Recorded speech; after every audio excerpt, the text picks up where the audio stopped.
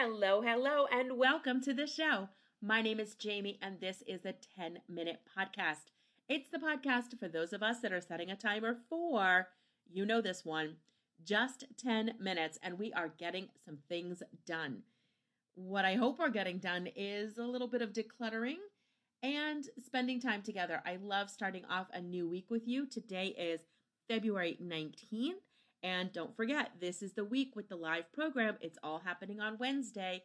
It's in person, and you can find the details at jamienovak.com.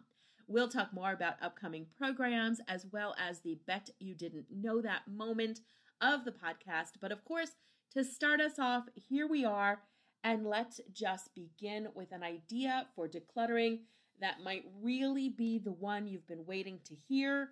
Are you ready for this? I can't wait to share it with you. Let's begin. You're probably thinking, is it setting a timer? Of course, you know that is my signature. And yes, I love setting a timer. But here's another little strategy that might really help when you're trying to decide, what should I keep? What should I toss? How many things do I need to hold on to? What about, should I hold on to it just in case? Because what if I need it? Haven't needed it yet, but I might. And so then we can really get tripped up about how much to store. And here is, I think, the number one solution, and that is give yourself a container. Containers, that's the answer. So whether it's a tray, a basket, a bin, a box, a bag, some way of grouping your items into a container, and the container acts as that limit. So this really came up for me when I was working on my linen closet, which seems like it's an ongoing saga because the shelves are fixed shelves. They cannot be adjusted.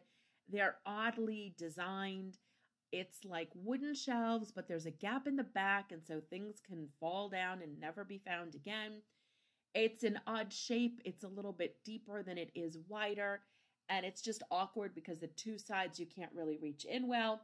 Anyway, I guess part of it is maybe I could redesign the closet, but it's a linen closet. I don't want to spend a ton of money, even a lot of time. It just never really functioned very well. But in the linen closet, I would love to stock up on particularly shampoos and conditioners and bars of soap. I don't know why. It's almost like I forget that I live very close to all of those stores that you can just go into and like buy the things. And I always felt like, oh, well, here's the other reason, and it's coming to me now. There was always the like buy three and you get a discount, or, buy two and you get one free. Or so I would stock up. Also, to be perfectly frank, I have this one style of a shampoo and conditioner that just works. And there have been occasions where they've changed the formula, or I couldn't get it because there must have been a run on this particular shampoo and conditioner.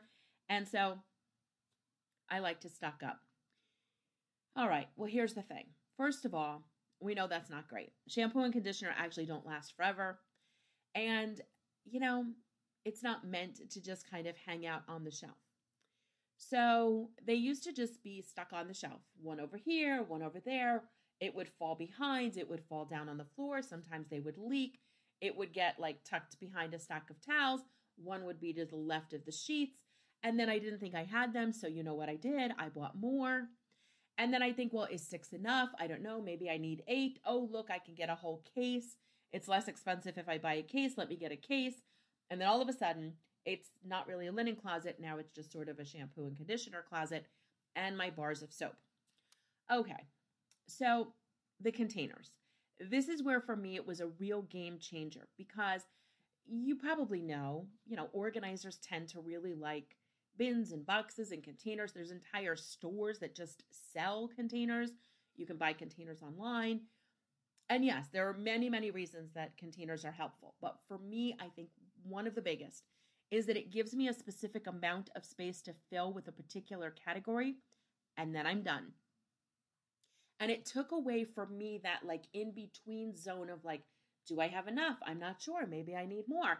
Should I get them? They're on sale, but I think I have enough, but it's a good deal. Maybe I should stock up.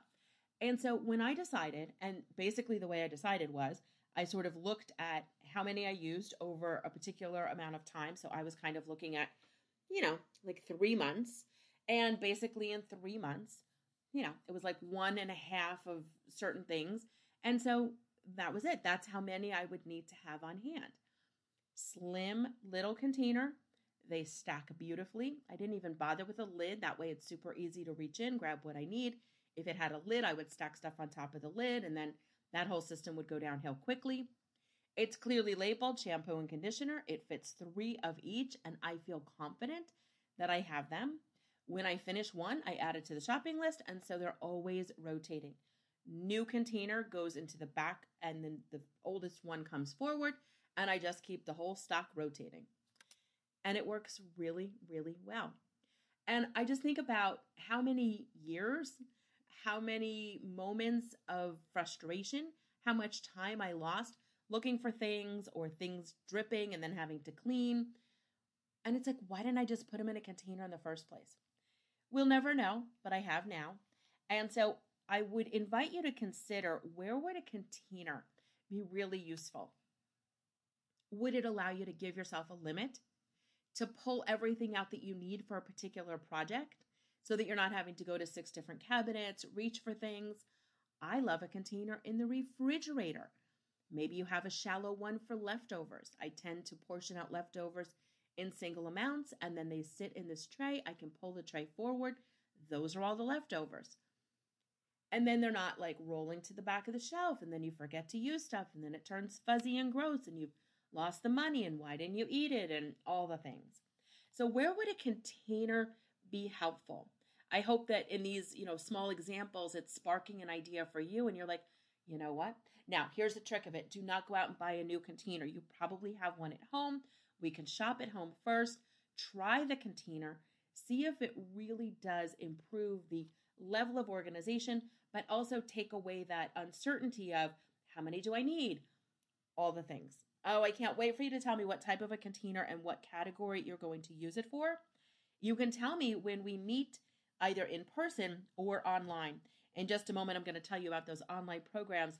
You can see all, and one in person, you can see all the details on my website, jamienovak.com.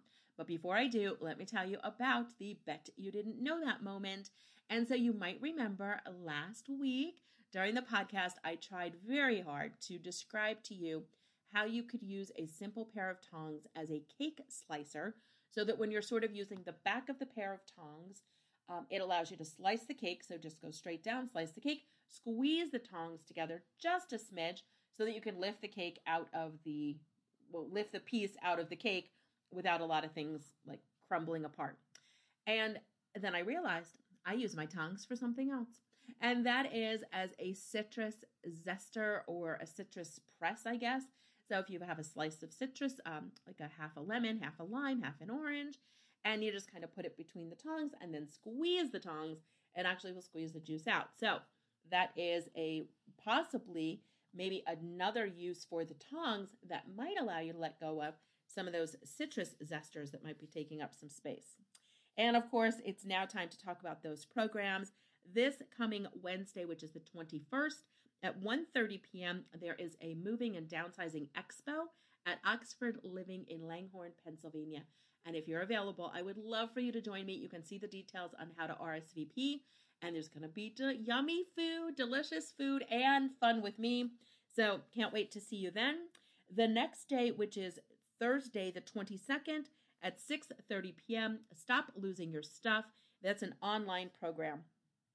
And just in case you're wondering, turning our attention to the last few days of February, and remember, you get an extra day this February. You can mark your calendar for 7 p.m. on the 26th, which is Monday, and it is the first of 3 in a Declutter Club series. 6 p.m. the next day, which is Tuesday the 27th, and that's going to be all about the kitchen and the bathroom, followed, of course, by a fantastic program. I don't want you to miss it. It's happening on Leap Day. So, hello, who doesn't love a Leap Day program? And we're going to spring into our decluttering. So, if you're thinking, yes, this is my time, I've been thinking about doing this and I'm ready now, I hope that you will be ready to join me for these events. And those are all happening online. Well, I can't believe it. These 10 minutes just fly by so quickly. And if I stop talking right now, we'll still be at 10 minutes. So I have to say so long, but I will see you again online for the podcast next Monday. And I hope you have a clutter free week. Let me know what container you're going to try first.